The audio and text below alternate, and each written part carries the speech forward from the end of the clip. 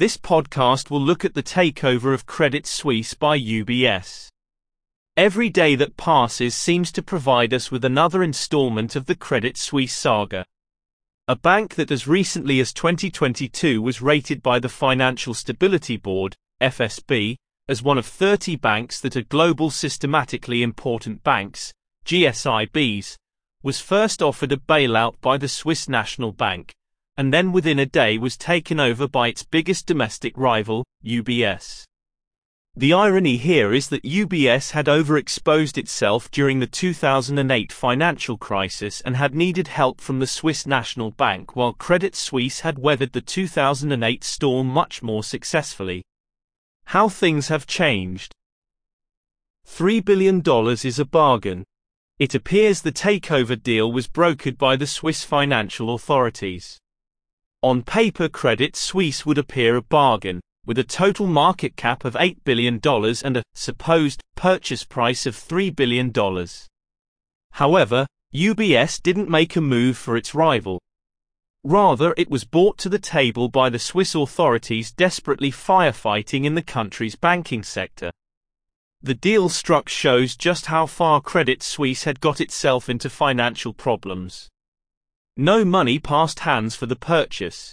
Instead, shareholders of Credit Suisse got one UBS share for every 22.48 shares in Credit Suisse. Credit Suisse had been losing customers' deposits at a significant rate since October 2022.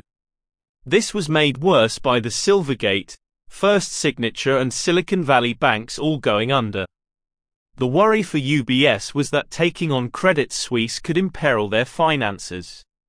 As the combined banks hold wealth equal to 140% of Swiss GDP, it was of tantamount importance that the newly enlarged UBS group didn't fail.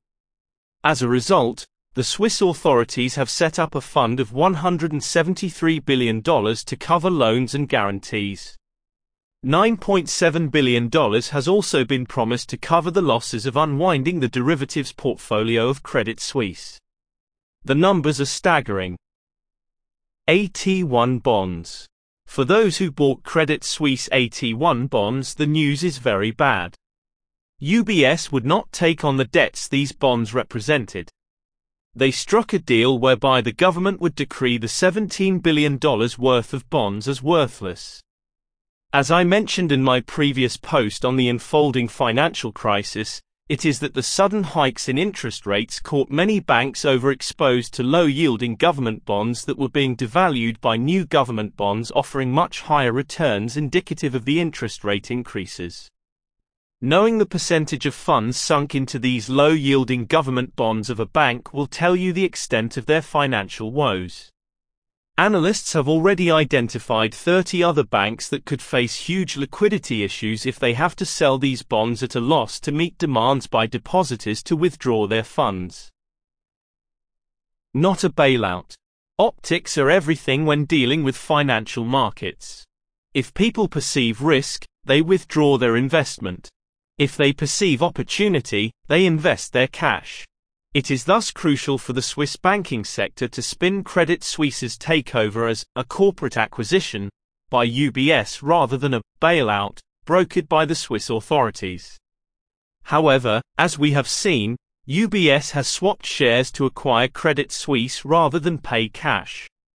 Moreover, they first gained assurances of a huge bailout fund for the likely eventuality many of Credit Suisse's investments turn toxic.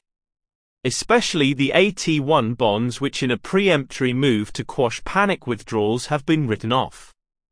The whole situation gives the impression of firefighting. The Swiss National Bank has pledged vast sums of money in the hope of stopping the rot.